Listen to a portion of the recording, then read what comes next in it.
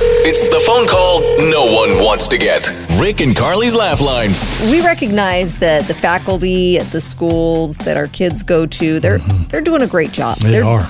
Absolutely doing the best they can. Yes, they are. We have a few ideas of our own, though, that might make things even better. So There's always room for improvement, right, Carly? That's what they say. We're going to call an elementary school and share a few of our thoughts. Hello, and thank you for calling elementary school. Wait while I transfer your call.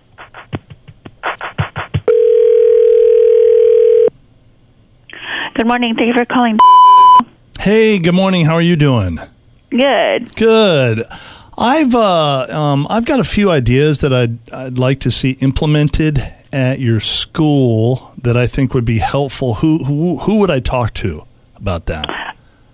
The two people that you could talk to are both not here right now. Okay. So let me. Well, would you mind if I just run one or two of them by you real quick, and then you can tell me if... I'm substituting here, so let me... Oh, that's okay. Substitutes are important, too. No, hold on, please. Okay.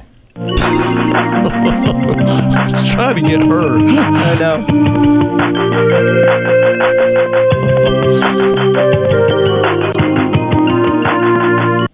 Hi, yes. I can give you the principal's email, and you could email it to her. That'd be great. I just want... Okay. Let me just throw one of these at you real quick, and first you just tell me... I really can't do that. You have to just email her, yeah. Well, what if we created an award for the student who ends up in the principal's office the most? Don't you think that would be good?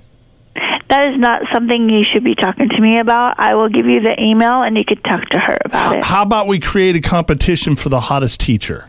Even substitute teachers can be involved in this as well. She was not having you. I had some other stuff that was good, too. I'm sure you did. You'll have to email that to the principal. Okay, I'll do that. Rick and Carly's Laugh Line. Every morning at 7:25.